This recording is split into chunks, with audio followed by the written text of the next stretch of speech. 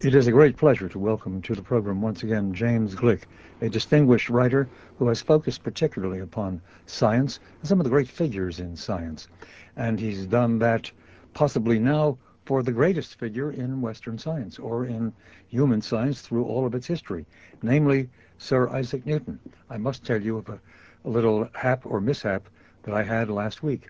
Ran into a graduate student I know at the University of Chicago, um, who is, to be sure, in one of the humanities uh, departments, not in a science department. But she asked me, she listens to this program on occasion, and she asked me, what are you doing next week? And I said, well, one that I'm really eager to do is James Glick is coming in with his new book about Isaac Newton. And she looked puzzled and said, who? I said, Isaac Newton, Sir Isaac Newton. And she said, oh, the one who wrote about fishing.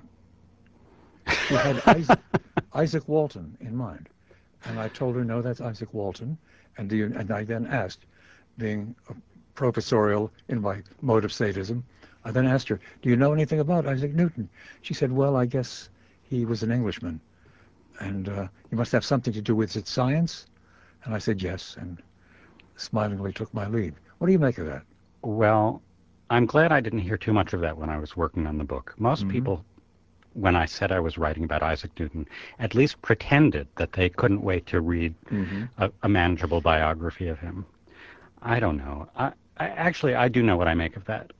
What I believe strongly is that all of us, including people who are so uninterested in science and mathematics as to never have heard of Isaac Newton, and I don't think that's many of us, but all of us, including people who aren't interested in science, have a view of the way the world is and an intuitive understanding of of so much of nature that is built upon the foundations that Isaac Newton laid. So he is in our heads, whether we know it or not.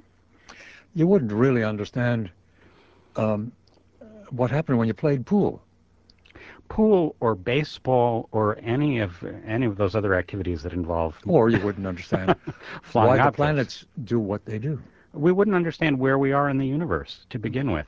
But more than that, we wouldn't have, and some people think we don't have this, but we wouldn't have a mathematical view of the world we live in. We do have it. Even if we hate math and we think we don't know anything about it, we understand time mathematically. The incredible thing is that this young man at the age of 23 and 24 at Cambridge sat down. He was rather given to privacy and a little bit a solitary, strange character around the university. He sat down and sort of wrote down some equations in a mathematical language that he had invented, which equations he thought probably gave you the general case for what happens in the physical realm, both terrestrial and extraterrestrial. That's right. Where did that come from? He, it's an understatement to say that he was a strange and solitary type of person. It's absolutely true. And this this amazing moment in the history of human thought occurred, as you say, when he was in his early 20s, and he went home from Cambridge because Cambridge shut down Yeah, because of the he was plague. avoiding the plague That's and went right. back Well, this is to the way the that this family is. farm, as it were. That's right. Back to the family farm in a very rural part of England, and had a few books about mathematics, which he had not had growing up, of course. There were no books in the house. In fact, his father was illiterate. But here he was, alone in the family house with nothing to do for more than a year, and he had, this was important, paper. It wasn't obvious that he should have that in this part of England, but his stepfather had lying around a giant notebook with blank pages, and Newton spent all of his time writing in this book, and what he was writing was mathematics. And before he was done, we see now that he had become the greatest mathematician on earth. He didn't know that at the time, and no one else knew it because he wasn't sharing his results. But one of the things he did in this period was invent the calculus. Amazingly, having done all of this, and he goes back to Cambridge when the plague threat is diminished, and having got his degree, they make him a sort of a fellow of Trinity, uh, which is sort of the leading college at Cambridge in those days, still is in a way. And then he's on the faculty for the next about 30 years, I think. But he keeps Newtonian physics and the Principia Mathematica. Well, you write the Principia a bit later. He keeps it all essentially a secret. That's right. And it was partly because of his strange personality, but it was partly because that's the way the world was. And we have to subtract so much of what we know about science and how science works, and all the institutions of science, the journals and the societies, and all of these um, pieces of the scientific establishment that are based on the flow of information. We have to subtract all of that because that world didn't exist. Newton, we see in retrospect, was about to create it, but it didn't exist for Newton, and it wasn't to his taste. What was to his taste was doing the work, scribbling on paper, and hiding it in a drawer. And what was also to his taste were other questions. He saw this, didn't he, the physics that he developed, as part of a larger and more mysterious realm. Well, that's very well put. And in fact, there was no such thing as physics, and he wasn't thinking about categories of knowledge. He was just working on what interested him and trying to understand everything possible about the world. And in the course of trying to understand everything possible, he became not just a great mathematician, but a great alchemist. Well, now, how could there be a great alchemist since the basic goal of alchemy was to transmute base metals into gold? Well, that is its most notorious and um, unsavory goal, and that was certainly true then. That wasn't necessarily Newton's ambition But you to want to define create gold, you want but to that define was alchemy as chemistry, do you? well, no, I don't, because that would be sort of cheating. Hmm. You can see why I might want to. If you wanted to rehabilitate Newton's reputation, that's a thing you could say. You could say, well, Yeah. there wasn't any clear line between alchemy and chemistry, so he was just an early Except that chemist. chemistry doesn't involve magical spells. That's right. So, and there's some truth to that. There was no line between alchemy and chemistry. The words were used more or less interchangeably. But alchemy was not a scientific thing the way we understand science. It had all these mystical qualities. It involved an interest in spiritualism and language about sexuality and fermentation and living things and dead things. And um, it had a strong religious flavor, and it also had, as a sort of institution, um, a tradition of secrecy. So there were no alchemical papers published.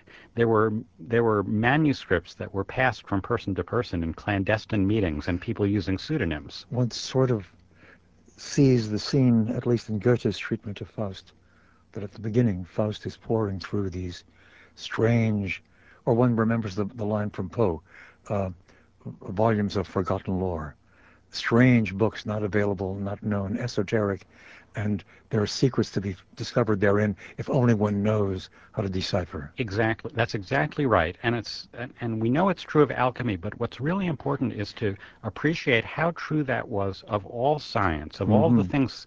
It was true of mathematics too for Newton. Newton had this idea of science as partly a collection of forgotten secrets.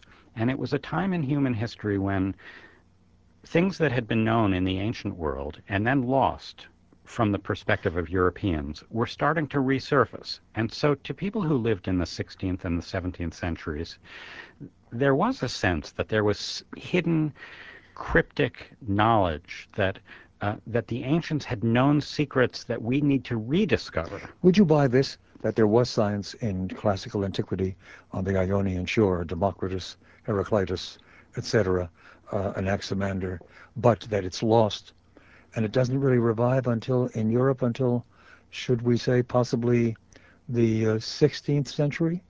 Bacon, Descartes a bit later, or should one go earlier to Avicenna and some of the Arabs? Where does whatever science is, where does it reemerge? Well, in mathematics especially, there is a continuum. It did disappear. It was lost, at least if you have this European perspective, and some of it started to reemerge because the Arab world was rediscovering things and independently inventing parts of, especially Hmm. what we now think of as algebra. And and yet, it's also true that by at least the 1600s, you could say that the ancient Greeks knew more mathematics than any culture after that. After the 17th century, it was no longer true, largely because of Newton. There's an inevitable question that arises when you talk about great figures in history, and that is, what would have happened if they had been somehow taken out of history, dropped on the head as a child of 2 and died because of inadequate medical treatment? Particularly with regard to science, one can ask, well, but aren't these inevitable developments that would have been achieved by somebody else a decade or so later? The world without Newton, and how one might think about that, is what I raise right now, just as we pause for some commercials, then directly back for some meditations on that question from James Gleick, author of the new book directly titled Isaac Newton. And we return to James Gleick. We are drawing from his excellent new book, Isaac Newton, which is, by the way, just published by Pantheon.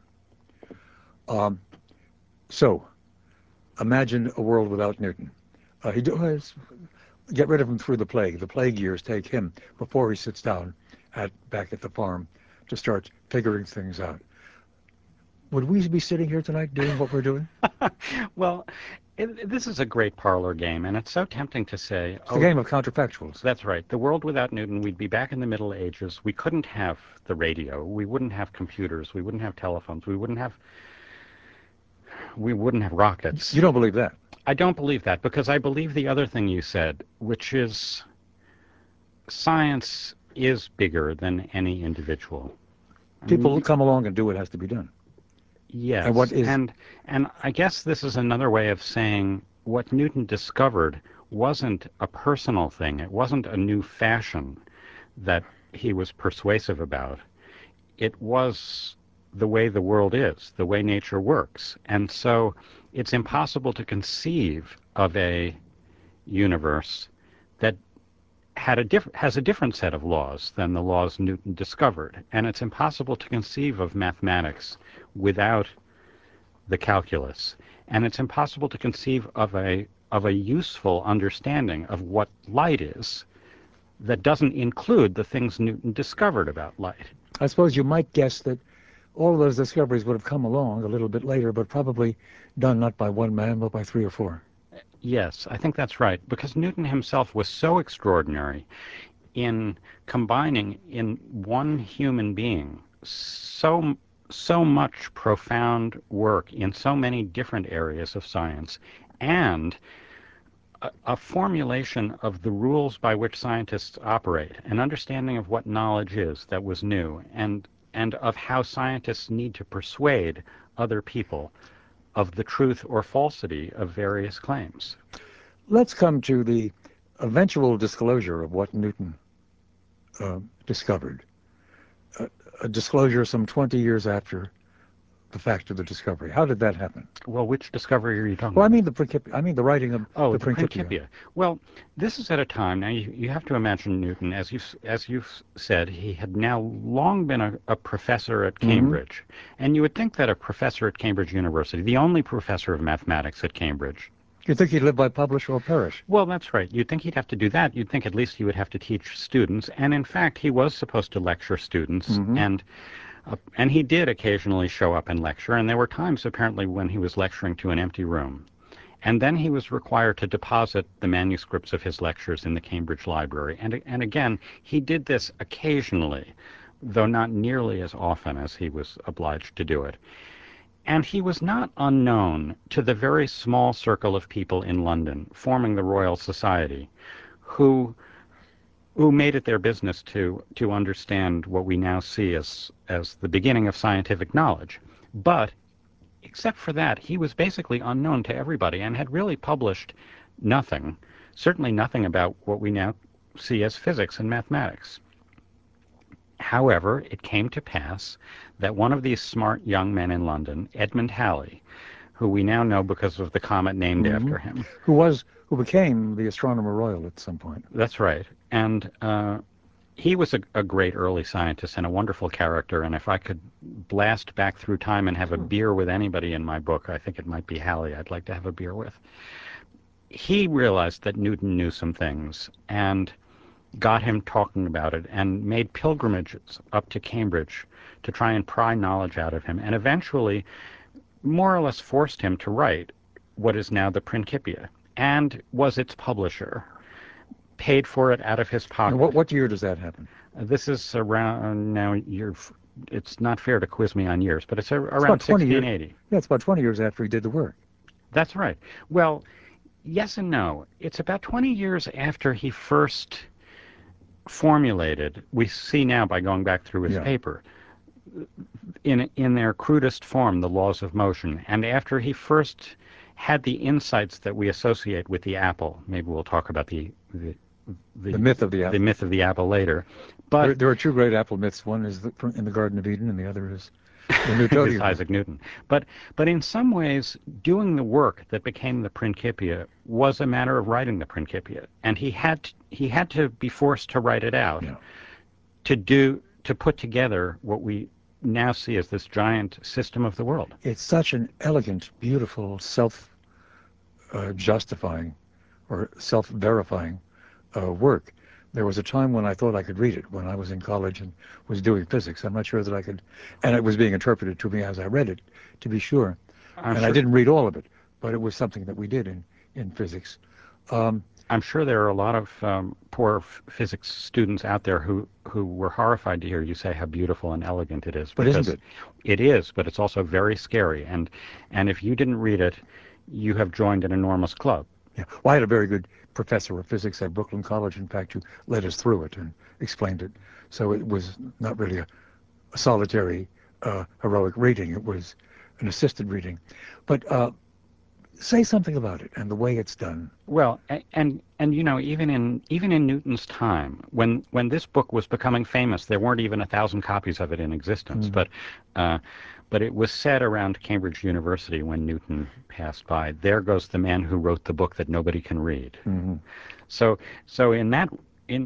there was already the precursor of every scientific tome that is renowned for obscurity. But it has. The elegant thing about it is the discovery of, well, it's 3 basic laws, is it not? It has the famous laws of motion, Newton's laws, and it has a style that uses geometry to prove things.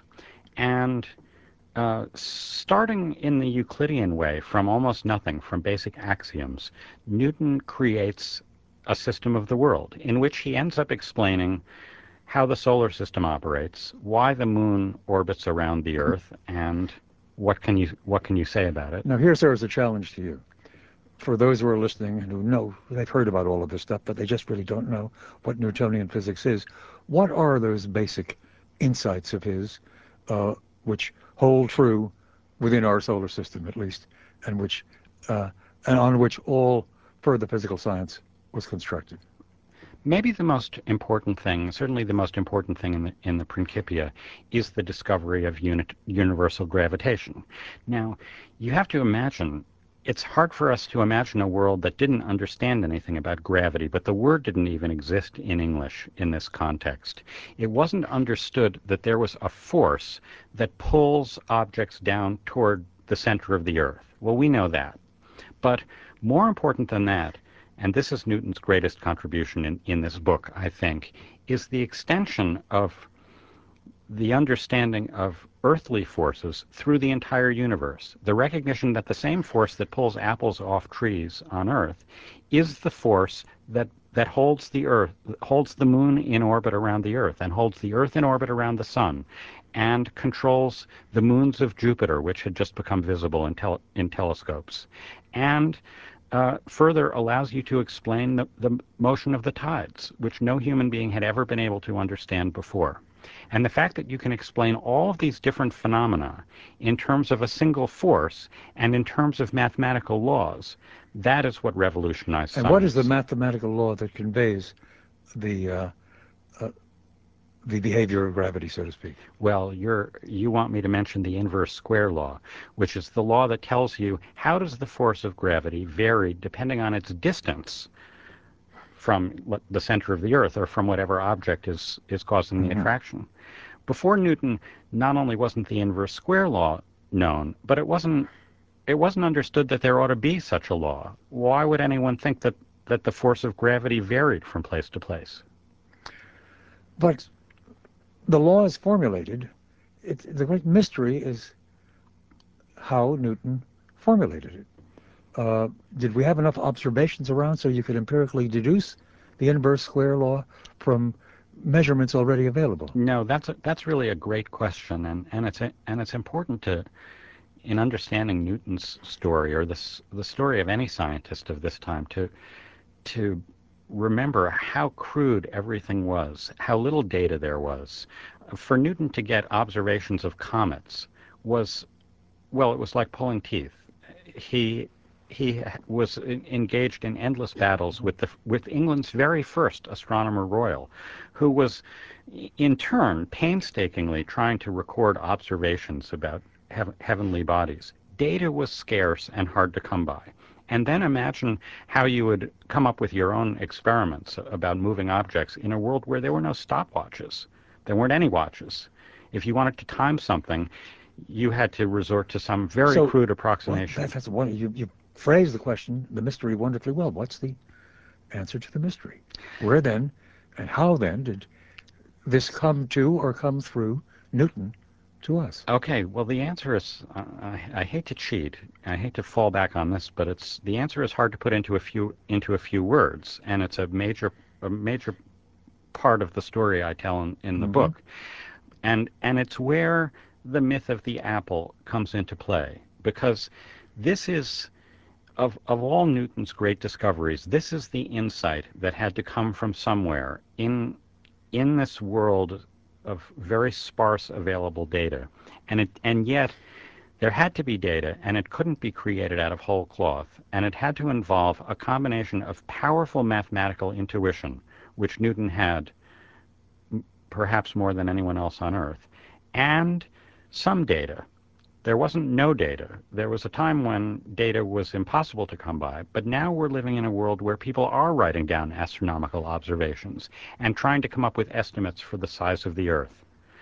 It's hilarious sometimes to look at Newton's frustration with the available data because even units of measure hadn't been standardized. So he had to read something that had been written in Italy and translate cubits in Rome, or whatever units they were using, into equally crude units that were in use in England. That still doesn't answer the question of, well, how it dawns upon him. Right. It isn't merely a generalization. It isn't a Baconian sort of generalization from available data, not fully. No. Well, let me tell a story then, with the understanding that what I'm saying is partly mythological, and there's some basis in fact, but I'm going to simplify now. Imagine that you're Isaac Newton, home from college because of the plague, sitting in your garden, and there's an apple tree. And you can look at an apple, and maybe the apple actually falls to earth. It does not hit Newton on the head, by the way. But an apple has a certain size, a certain apparent size, that's visible. It's visible to Newton sitting there. And in his head, among all the other things floating around, are a lot of Euclidean triangles. He knows a lot of geometry. And meanwhile, there's the moon, also visible in the garden, and it has a certain apparent size, which is actually quite similar to the apparent size of the apple, if the apple is, let's say, 20 feet from where he's sitting. And he can see there's a size, and there's also an area, and he can think about the volume of these two objects, and he can think about the weight or mass of these objects, except he can't really, because these terms are not defined yet. There's no such word as mass. Newton had to invent that. And then, if the apple falls, he can think about the speed at which it's falling. And he can also, because he had this suspicion now, think about the moon. And why is its motion what it is? And what he knew or suspected was that the moon had a tendency to travel in a straight line, but that there was some force pulling it toward the Earth and causing it to deviate from that straight line. And then the insight that he has to come up with is, what if it's the same force pulling the apple off the tree and pulling the moon toward the Earth, causing it to deviate from that straight line? And do we have enough data about how fast the apple is falling. He had a little bit. And about how fast the moon is traveling. Again, he had some crude numbers. And could you come up with a mathematical law for this force that would apply to both objects? And he did. And it's the inverse square law. And he wrote down that if you do the math, it looks pretty close. He's involved, he's got more than 2 feet. He's got 5 or 6 feet, and they're in different realms, though he sees all those realms as related. And another one of which we've said nothing yet is theology, matters of the sacred. Did he, as he came to those formulations, inverse square, reaction and reaction, and so on, as given in the basic laws of the Principia Mathematica, did he see all of this as organized by the great clockmaker, by God? Yes, he fervently believed in God. He was a very religious man. He certainly saw the universe as having been created by God. If he was, we have a tendency, looking back at the birth of science, to think of a conflict between religion and God. And there's the sobering case of Galileo's run-in with the Inquisition to give us a kind of canonical example of that. But that wasn't the case for Newton. There was no tension in his mind between science and God. Unless we want to project a certain thing, which would be, he wasn't going to allow God to be constantly interfering with the motions of objects. He wasn't going to allow anybody to say, well, the apple falls because God breezed by and knocked it down, or the moon is doing what it's doing because God chose this morning to move it there. He wanted to understand a universe in which God's laws operated in a certain way, and they always operated that way. Thus God is the great clockmaker. He winds up the machine, and the machine then functions. That's right. Newton never chose that analogy himself, No. but that's a very Newtonian way of looking Yeah. at it. That's the way Newton's descendants certainly saw him. God as the clockmaker. Yet he was filled with, staying in the realm of religion and theology, he was filled with agitation over certain basic theological issues. We've got some commercials coming. When we return, we might look at Newton the theologian, or Newton the troubled Christian. Or Newton the heretic. Newton the heretic, indeed.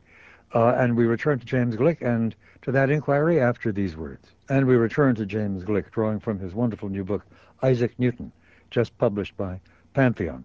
We're just beginning to touch upon Newton as a religionist. The newscast is coming in a moment, but let's get a little touch of that before we go to the news and then back to that issue.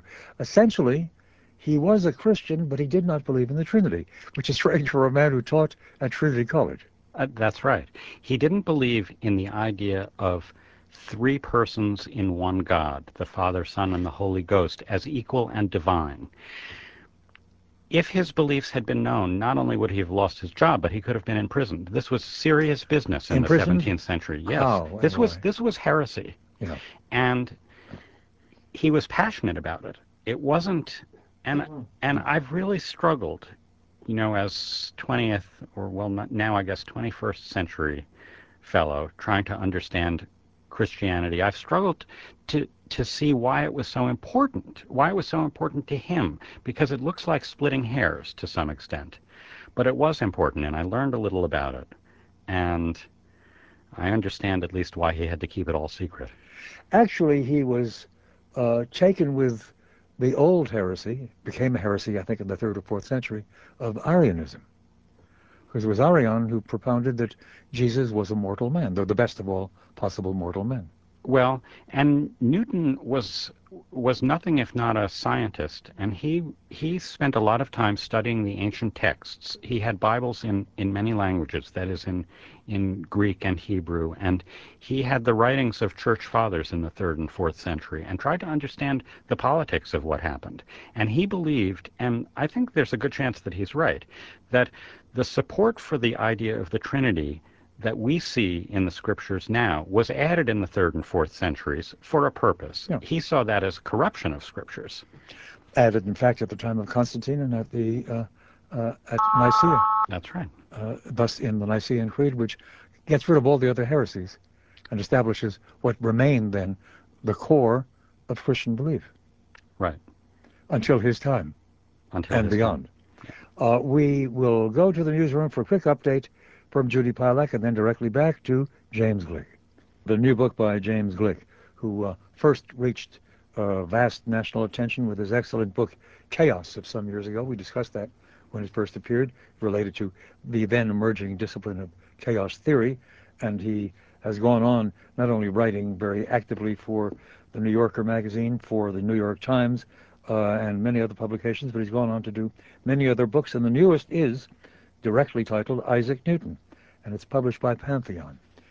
So we come to his struggles with religion. It was a very large part of his life, wasn't it? It was, because he didn't divide these things. He didn't have days or years when he was going to work on science and do science today and theology tomorrow. No, he saw it as all part of one mission, I think, to understand everything about God's plan.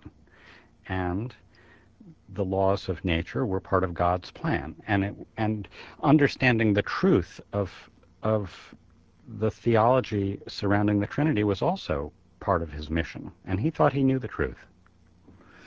His version of the truth was what? His version of the truth was that Jesus and the Holy Ghost had a subsidiary existence. They were not in themselves divine. Not that Jesus wasn't important, but he wasn't God. He was maybe the Son of God. Which is Arianism. Yes, that's right. And it was, as I said, heresy in his time, and there were a few other people who shared his views. And some of these people, I won't say came out of the closet, but they suspected the existence of the others. But by and large, no one knew that Newton held these beliefs until long after his death. You know, I did not know, and I thought I knew something about the history of British universities. I did not know that in the late 17th century, it was still required for anyone to become what we would call a faculty member at least Christ College, and probably at all the Cambridge colleges.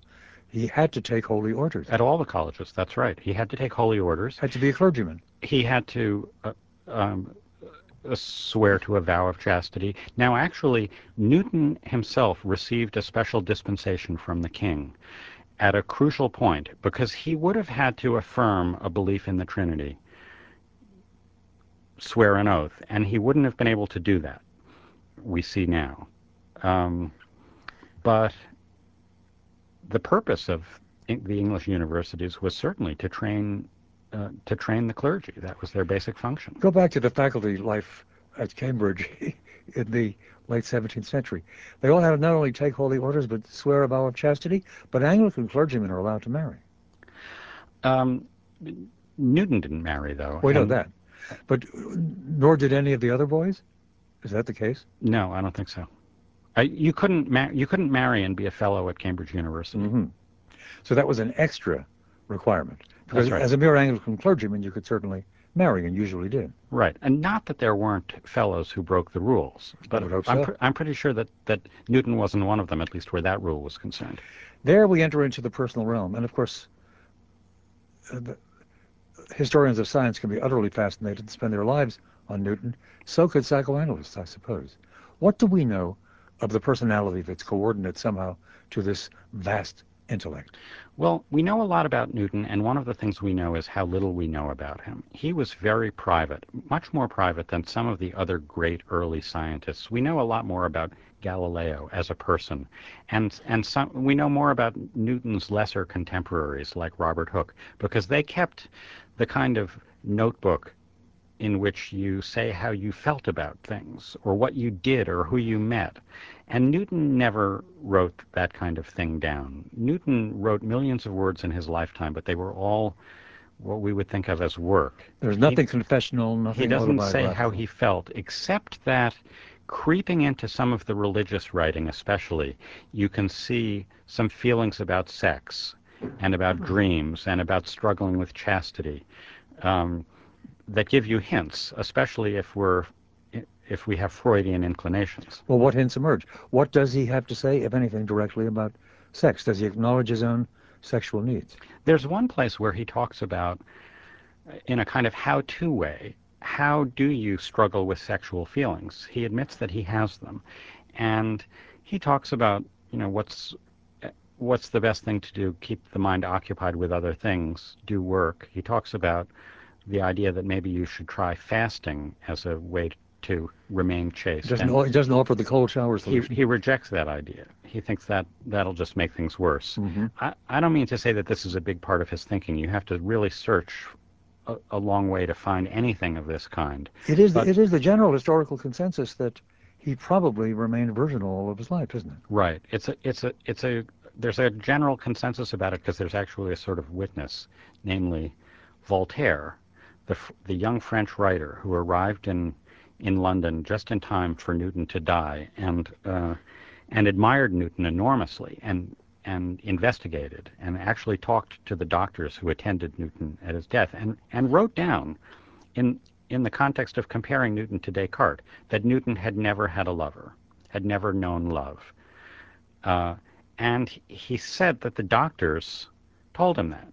Now, how the doctors knew isn't completely clear to me. I don't think there is any way to assess that as part of a No, post-mortem. but apparently Voltaire's readers in the 18th century found it convincing. But certainly everything we know about Newton's personality suggests that he didn't have lovers, and he didn't even have friends the way we understand friends. The big shift in his life, his adult life is really in two portions, isn't it? The Cambridge years and the London years. What brings him to London around the turn of the century? There is a shift, and it's a shift because at a certain time he becomes a public person, and he moves to London. Um, After the publication of the Principia, and he actually was Cambridge's representative to Parliament for a couple of years uh, during the tumult in English history. He actually he plays a role in the Glorious Revolution. That's right, in the Revolution of 1688, and um, he resisted what he saw as Catholic influences, and favored the kind of political thinking that we attribute to John Locke, who was an almost exact contemporary of Newton's, and who was influenced by Newton. And then Newton got a government job, namely Master of the Mint. He was in charge of making all the money in England. Pretty cushy job. Well, cushy, yes, and it made him a rich man, a really rich man for the first time in his life, because the great thing about being Master of the Mint at that time in England was that you got to keep a percentage of the money. Mm-hmm. Yes, you say in his peak year he earned some £2,000, which by the value of money then as compared to now, that could have been $500,000 for all I know. Yes, he made a lot of money doing that, and yet it wasn't a sinecure. In a way, his job at Cambridge as a professor was more of a sinecure. He was required to do less work as a professor of Cambridge. He took the mint job very, very seriously. Became a famous pursuer of counterfeiters. That's right. People who have tried to analyze his personality have made a lot of the fact that he was really vicious in his pursuit of counterfeiters, and saw their prosecutions through personally, and made sure that several of them, or a number of them, were hanged. He wasn't amused by counterfeiting, and in fact, the Master of the Mint was held responsible for defects in the money, and he was on the hook.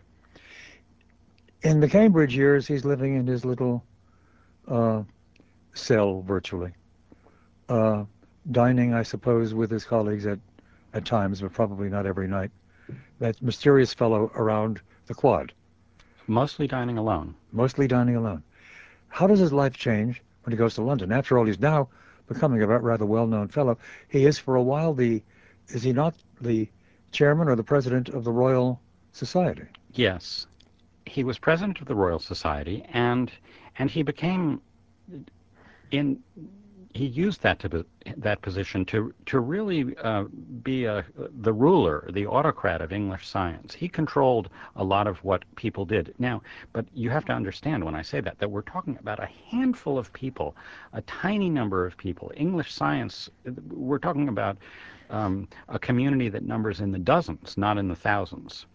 And it would be a mistake to think that Newton suddenly became a partygoer or a social butterfly. He did have a London establishment, and his niece, his the the daughter of one of his half sisters, lived with him and led a kind of visible social life.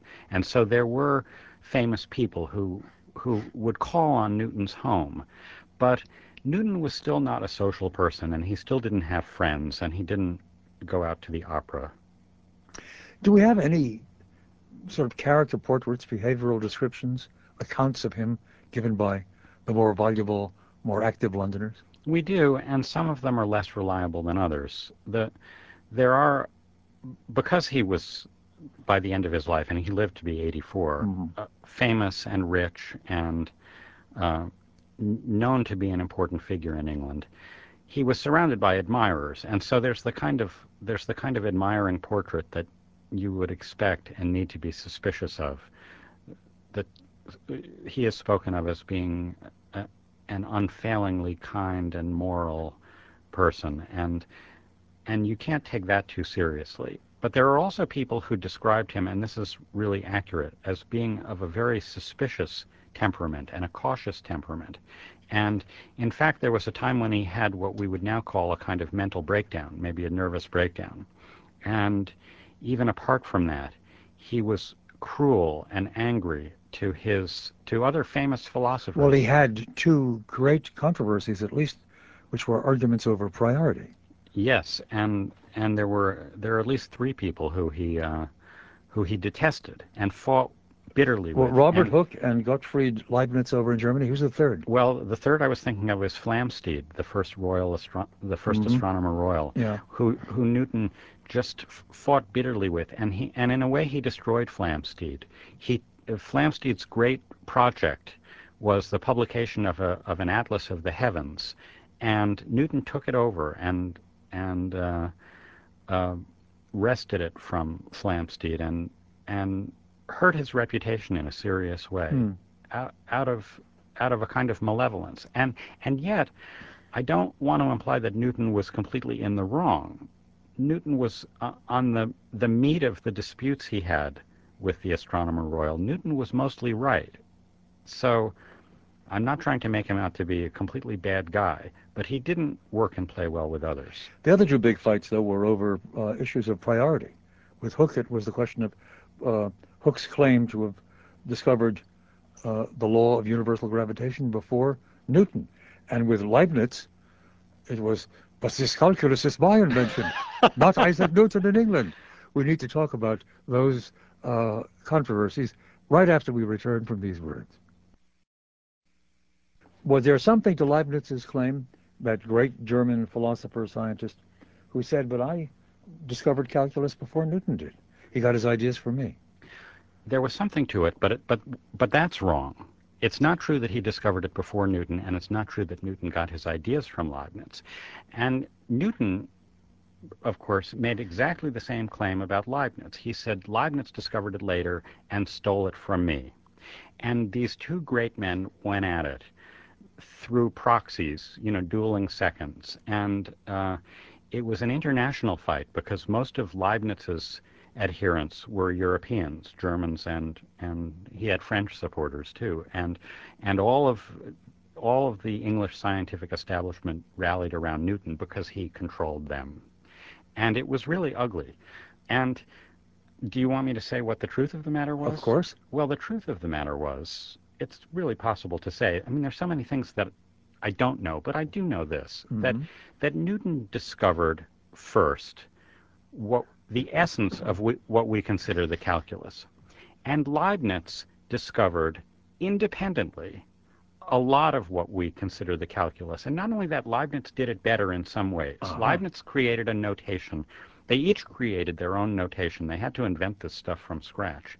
And Leibniz's notation is a lot easier to use. And so if you know anything about the calculus now, if you have suffered through a calculus course, it's not Newton's notation you're using, it's Leibniz's.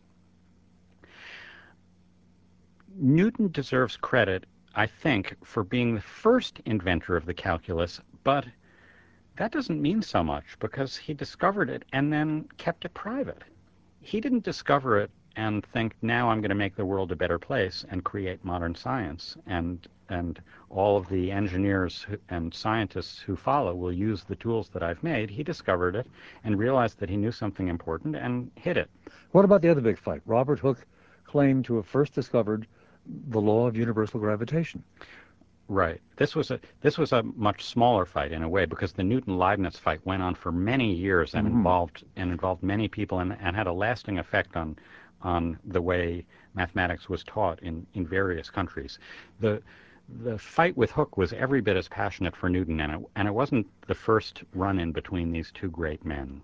And it was just as Who was he? Who was Robert Hooke? Robert Hooke was um, he he was the curator of experiments for the Royal Society of London in the early days of the Royal Society. This being a group of smart men who got together and started to act the way we think scientists act. That is, do experiments. They would have meetings and they would bring in demonstrations, and then they would send letters and publications about their results to a very small group of interested readers.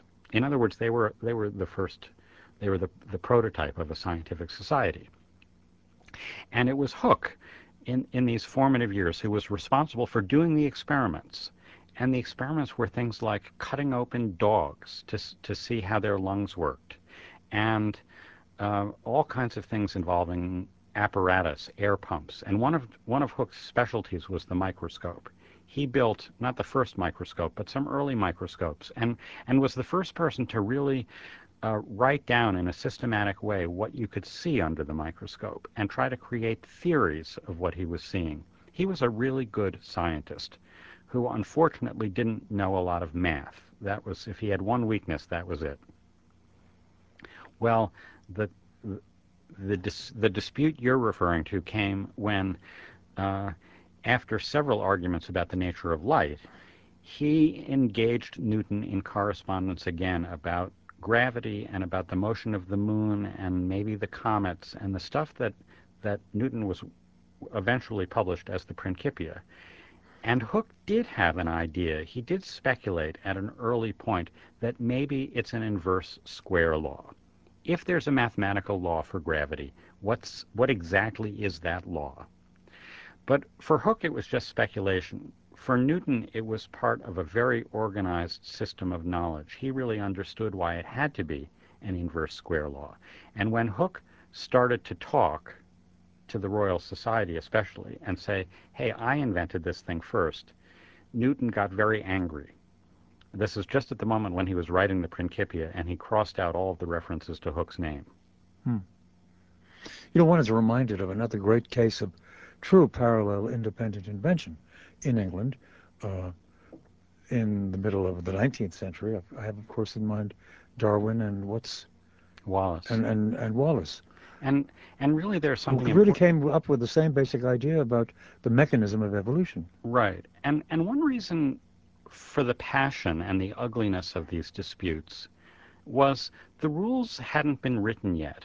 Before you could have plagiarism, you had to have such a thing as scientific publication. Mm-hmm. And you had to have an attitude that, well, if you're a scientist, if you're this type of professional whose mission in life is to discover knowledge, then what you do is you write it down and you get credit for it. This is a modern idea, and it didn't quite exist. That's one reason Newton was discovering all these things and not publishing What them. was the difference in the case of Wallace and Darwin? Because Wallace conceded rather graciously and said, you probably had the idea first, and I just confirmed that your idea is right. I think maybe part of the difference was the personalities of the men involved, and maybe part of the difference was that science was more mature. Yeah. The dispute between Newton and Leibniz was fueled by the fact that there was this lack of publication. And so Newton was able to look at manuscripts that he knew existed, that Leibniz couldn't have seen. And there were other manuscripts that existed, and Leibniz had seen them. But they weren't published. There was no paper trail. There were other areas of scientific achievement, quite apart from his alchemical preoccupations, which took up so much of his time, quite apart from his tortured and deep inquiries into issues of theology and of religious history, we've said not a word. You mentioned optics. We've said not a word about Newtonian optics, and for that matter, his physical development of improvements in the telescope and so on. It seems to me that optical science, as we know it, leading ultimately to television and the computer screen I have in front of me, was also assisted by Newton, was it not? That's absolutely right. This is the other really great and influential part of Newton's work. I mean, we've talked without quite saying it about I haven't quite expressed the distinction between great things Newton did that we see now in retrospect were important, and the great things he did that were influential because they were recognized. Even if he didn't publish them quickly, he published them eventually. And besides the combination of things that we now call physics, there's optics. And Newton learned more about the nature of light, what light is, and color than anyone had done up until then. It's curious that somebody else who was playing with that and thought that he had solved the problems of optics or of the nature of light, and particularly the nature of color, was Johann across the ocean, across the straits rather, Johann Wolfgang Goethe in Germany. Goethe a little bit later, and he hated Newton's view of light. He considered it too rational and too reductive, and had a much more interesting psychological view of light. And Goethe wasn't all wrong either. I admire the way he wrote about color, and in fact I looked at it a little bit in connection with chaos and mentioned it in that book. But that was a little later, and by then the things that Newton had taught the world about color were known to be true, and they are true. Newton was right. Without going into what he was right about, because that's another broad realm, but a crucial question remains before we go to the phones, and I should now invite telephone calls. In fact, the lines are just open. The number, as ever, is 591-7200, 591-7200.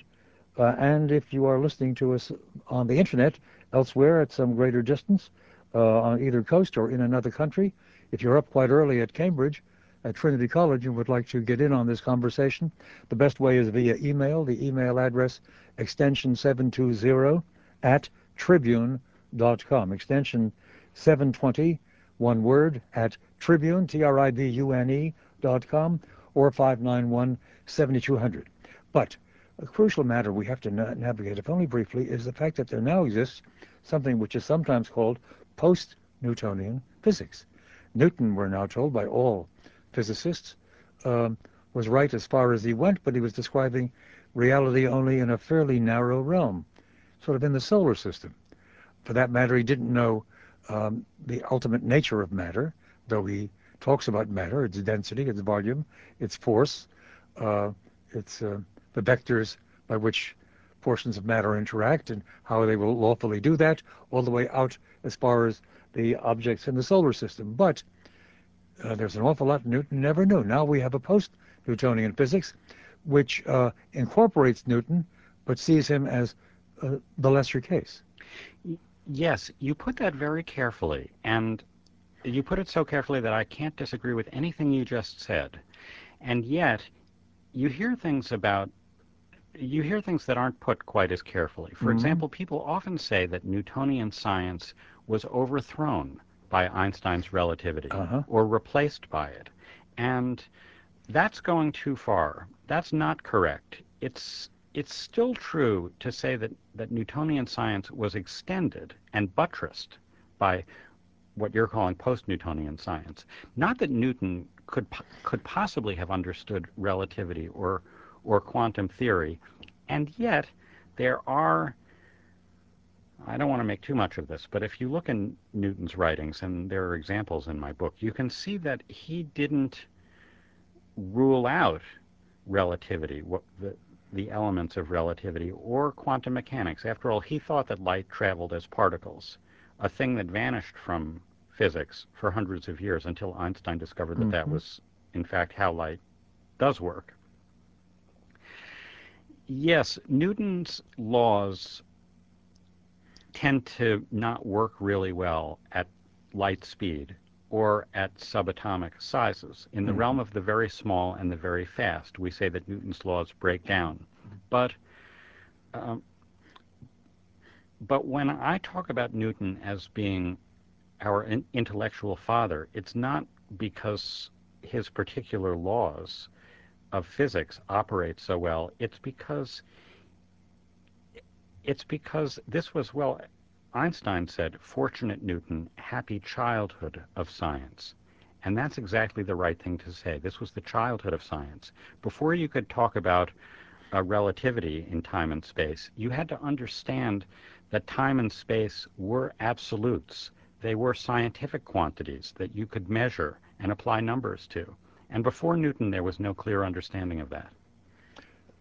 If Newton were reborn, or if his his identical equivalent, uh, in terms of down to the last fragment of DNA, suddenly were to appear, would he be a great quantum theoretical physicist? Oh God, the other ultimate horrible parlor game. Hmm. Well, that's a really tough question, and I'm reluctant to speculate, but I do have speculation about it. I do think that what Newton was not about whatever the particular package of genes is. I mean, you can ask this kind of question about Einstein too. Yeah. Um, Newton was an extraordinary human being and had this incredible mathematical ability off the scale. But we have great mathematicians in our world, and the universe has changed. You can't be Newton again because we already know the calculus. We already know about the laws of motion. We already have established science. We understand the world in a modern way and not a medieval way. And so the work doesn't have to be done all over again. I would conjecture, though, that he was a man of such high intellect and such strongly motivationally focused rage for knowledge, for comprehension, that if the same person were to appear again, or something exactly equivalent, he would make tremendous additional discoveries and would be a major figure in contemporary scientific intellectual life. I certainly wouldn't argue with that. I mean, it's hard to say that someone with that kind of raw mathematical power couldn't achieve great things. And in addition to the mathematical power, we have to think about his personality Yeah. and his Well, peculiar I have that in circumstances. mind when I speak of the That's right. motivational forces, whatever they were. We Because don't we don't comprehend them now, but they were something quite exceptional. right, I have to think that there's a connection between his need to be alone and his Hmm. dislike for social things, his lack of comfort with other human beings, and his ability to sit for hours at a time concentrating on a single problem of mathematics and keeping it in his head until he could solve it. You have to have not just mathematical ability, but a kind of obsessiveness that Stay away from Oliver Sacks. Do you know Oliver? I have met You him. know who he Yes, is, he's because a great man. he's a great man, a fascinating fellow. But he'll tell you, well, it's probably a kind of autism.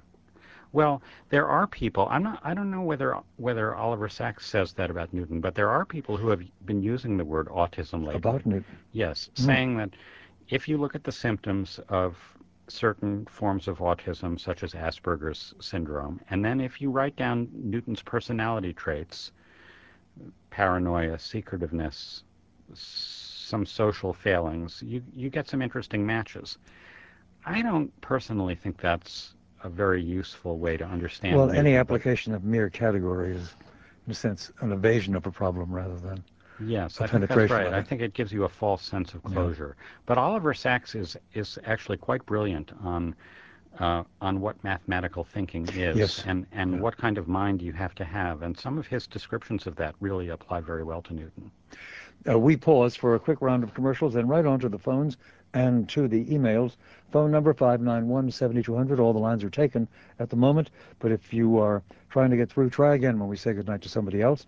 And for email, extension 720 at tribune.com. Right on to your contributions after this. And we return directly to James Glick, author of the new book, Isaac Newton. We'll go to your questions for him in just a moment. It is a superb book, rather brief, that is just about 150 pages or so, 171 thereabouts, but distilling a vast amount of information, which has been closely studied by James Gleick, about that book. Oliver Sacks, whom we spoke of earlier. You know, I didn't look at the back of the book. I didn't realize that Oliver had a quote here. He says, Oliver Sacks does, in addition to reflecting on Newton's genius, Gleick provides a fresh and brilliant portrait of his personality and life, the people who mattered to him, the influences which played on him, and the context of his achievements, giving us a vivid picture of this superhuman yet all too mortal man. Our phone number, 591-7200, as we go directly to your calls for James Gleick. And here is the first. Hello, you're on the air. Oh, hello, Milt. I wanted to tell you how much I always enjoy your show when I get a chance to listen. And Mr. Gleick, I read your book, Chaos. I'm a former psychologist, and I had never read anything about physics until I read that, and I applied it very much, in psychology. I saw it from that angle, and I wanted to thank you for that. But my question is this. Aristotle and Plato, Aristotle wasn't greatly translated until, the Arab and the Jewish scholars of around the 13th century. And that's as interesting a question to me about the what-ifs of science if Aristotle had been more translated earlier, because we come in the West with this Platonic theory, that prevailed for so long. And, I wonder if that played into Newton. And also my question is, I think it was Arthur Koestler who said something to the effect, if it was Koestler, that Newton wasn't the first great physicist, he was the last great mystic, and I would enjoy your comments on that. Thank you. Okay. Those are two good questions. First, about Aristotle. By the time Newton was a student at Cambridge University, Aristotle was the core of the curriculum. Aristotle was in charge of everything. And to the extent that there was any orthodoxy taught about such things as motion, it was Aristotle's orthodoxy. And the great thing about it, or the terrible thing, depending on your point of view, was that most of it was just wrong. Right, I understand that, yeah. Which is not to say that Aristotle wasn't a great man. On the contrary, of course he was, and that would be an even greater biographical challenge. But if you want to understand moving objects, Aristotle turns out to be completely useless, because for Aristotle and the Greeks generally, motion included things growing or changing, and it was not a view of motion that was amenable to mathematics. So Newton really had to, and not just Newton. The same thing was happening, of course, in France, where Descartes was rejecting Aristotle, and in Italy, where Galileo was. And Aristotle was the guy who had to be overthrown. Okay. Now, as for your next question, it was Keynes. And I want to tell you exactly what he said. Okay. And so what I'm doing is, because I want to get the words exactly right, and we're on the radio, I'll confess to you. I'm glad you are, because I only paraphrased it, as you know, and I loved the quote, but I didn't have it handy. Right. And so I'm actually now reading, because I haven't memorized the quote, but it's important. And Keynes said this, by the way. I have to set it up. He said it in a small, dark room at Trinity College, where there were just a few students around, and it was in the 1930s, and Keynes had bought up at auction a treasure trove of Newton manuscripts that had lain hidden for hundreds of years. Nobody had seen them. And Keynes was he was collecting them on behalf of Cambridge, where he felt they belonged, but he was also reading them and learning things about Newton that nobody had known. And what he said was, Newton was not the first of the age of reason.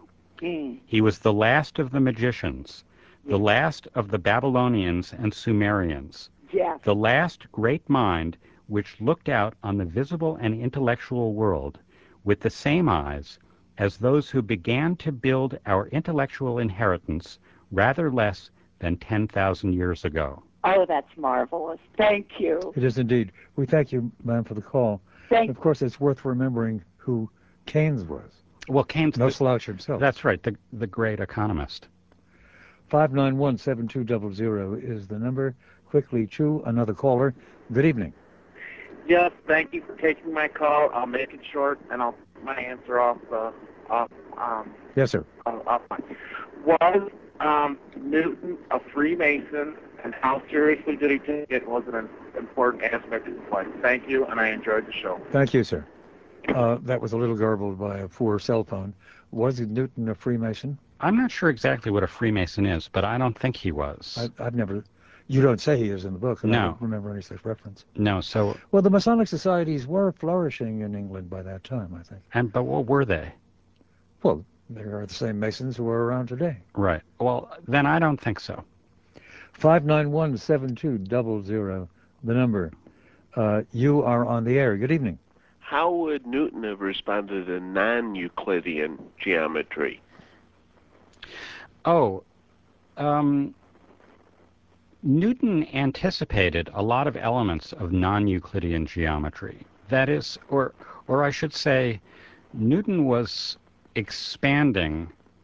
Part of the power of his mathematics was an understanding of different frames of reference, of different types of curves, he extended mathematics. He really loosened things far beyond Euclidean mathematics. So he wouldn't have been shocked. He could have handled it. But isn't that like where we are right now in terms of our space exploration and everything else? It's totally based on non-Euclidean. Yes, but it doesn't matter, because the laws of motion still apply. And when you try to compute the paths of spaceships and comets and planetary objects, it's exactly Newton's laws that are used to make these calculations, and they apply with a phenomenal precision.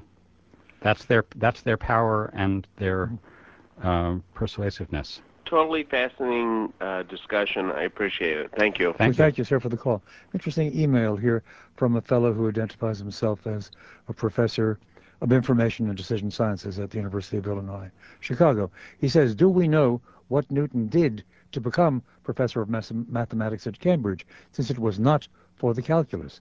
Sorry if I should know this already, but I just don't recall. No, it's a good question, and parts of it are a little bit obscure to me.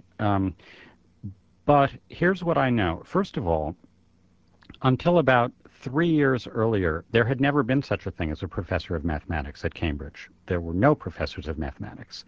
And then in Newton's time, just as he was arriving at Cambridge as a student, there was one professor of mathematics who was Isaac Barrow, the first. And he recognized Newton wasn't his student directly. That is, Barrow wasn't Newton's tutor. But Newton did get to know Barrow and borrowed books from him, and they clearly talked about mathematics, and they talked about optics also. And Newton helped Barrow with a book that he was writing about light and optics.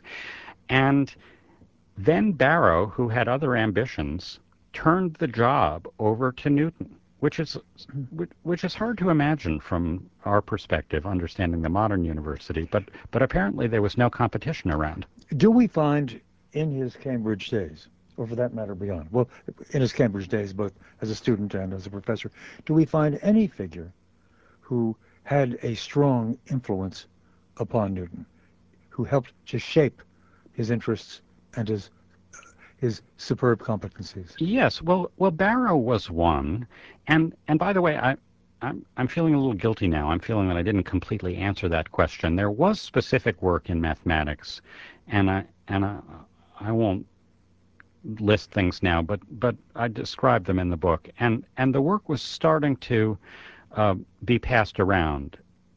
In secondhand. People would write letters, or Newton would write a letter or answer a question. So it was understood that he knew a lot about how to solve the kinds of problems that mathematicians were trying to solve, even before people knew anything about the calculus, which was still secret. So there's a community, an intellectual community, to which he has, in which he has membership character, and to which he has some access, even Yes. though he's rather an isolate.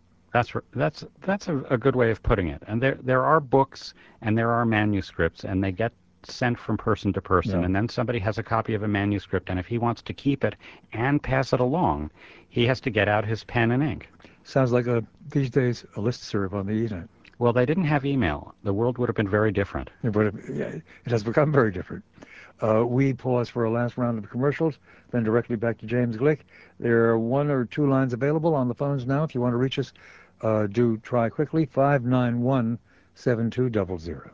And speaking of our audio archive, you get to it by going to WGNradio.com and then clicking on my name, which takes you to the sub-site for Extension 720, where you find a number of things, one of them being the audio archive.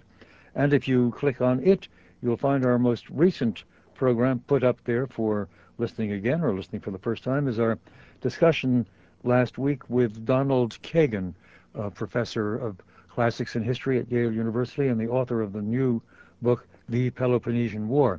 And I hereby announce that the conversation we're completing just now with James Glick about Isaac Newton will be up on the archive, I trust, within a week or so. 591-7200 is the number, and you are the next caller. Good evening. Hello, how are you? Fine, sir. I found this discussion very, very interesting. I've been listening ever since the Cubs won. So I was particularly interested in, Mr. Glick, whenever you mentioned that Isaac Newton didn't believe in the Trinity, whether he believed more of, I guess, in a one God religion, much like I do. I was wondering if you could, discuss a little bit more about that, like what he did in terms of how he practiced his religion and things of that sort. Well, yes, he believed in one God, one supreme God, and I'm not sure what you mean by how he practiced. I mean, Newton was devout Christian and presumably church-going, and studied the Bible in an intense and scholarly way. That is, I think it's probably fair to say that he was one of the foremost biblical scholars of his time. And of course, this is a time when the English translation of the Bible was just becoming popular and encouraging people to make intelligent interpretations of Scripture and understand it as a text. But Newton also was involved in interesting theological conversations, and when I say conversations, I mean by mail, with other great thinkers of his day who wanted to know what the connection was between his understanding of the universe and our belief in God, his belief in God, I should say. Upon his death, he did he refuse to take? Yes, that's right. He refused the last rites, or if that's the right word for it, because he had these secret heretical views that made it impossible for him to do certain orthodox things within the context of the Anglican Church, which was Trinitarian in its core. Yes, before it abandoned all belief in anything except social progress, which is... well, that's another story. It is another story, indeed. In fact, it's interesting, one could speculate as we close, and for only a few minutes. At that time, I think all of the early significant scientists were somehow religiously preoccupied, if not religiously committed. But that has faded away. To the contrary, the difference between science and religion, or the apparent or supposed opposition between the two, has become a commonplace of contemporary discourse. Well, you might say that there's an irony here, and I don't want to put it. I don't want to be too cheap about this, but a thing that's true is that because science has been so successful in explaining things, religion has lost some of the territory that it owned. Scientists answer for us a lot of very profound questions about the way the universe is. Maybe not the most profound. Maybe there's still some territory that is exclusively still for religion. But if there was a time when if you wanted to know basic things about what the Earth was, what the moon was, what those objects up in the sky were, you had to turn to priests to tell you. And now we turn to scientists. There's still an ultimate question which scientists run away from and which religion must address, and that is, as Nietzsche formulated it, why is there anything at all? Right. And but for Newton and his contemporaries, there were no clear dividing lines. It was understanding morality was of a piece with understanding gravitation. I fear we come to the end of the available time. The new book by James Gleick, Isaac Newton, is one that I'm pleased to recommend as superb reading matter, and it is published by Pantheon. Some quick words about programs to come. Tomorrow night, our guest will be Milt Bearden. Who is he?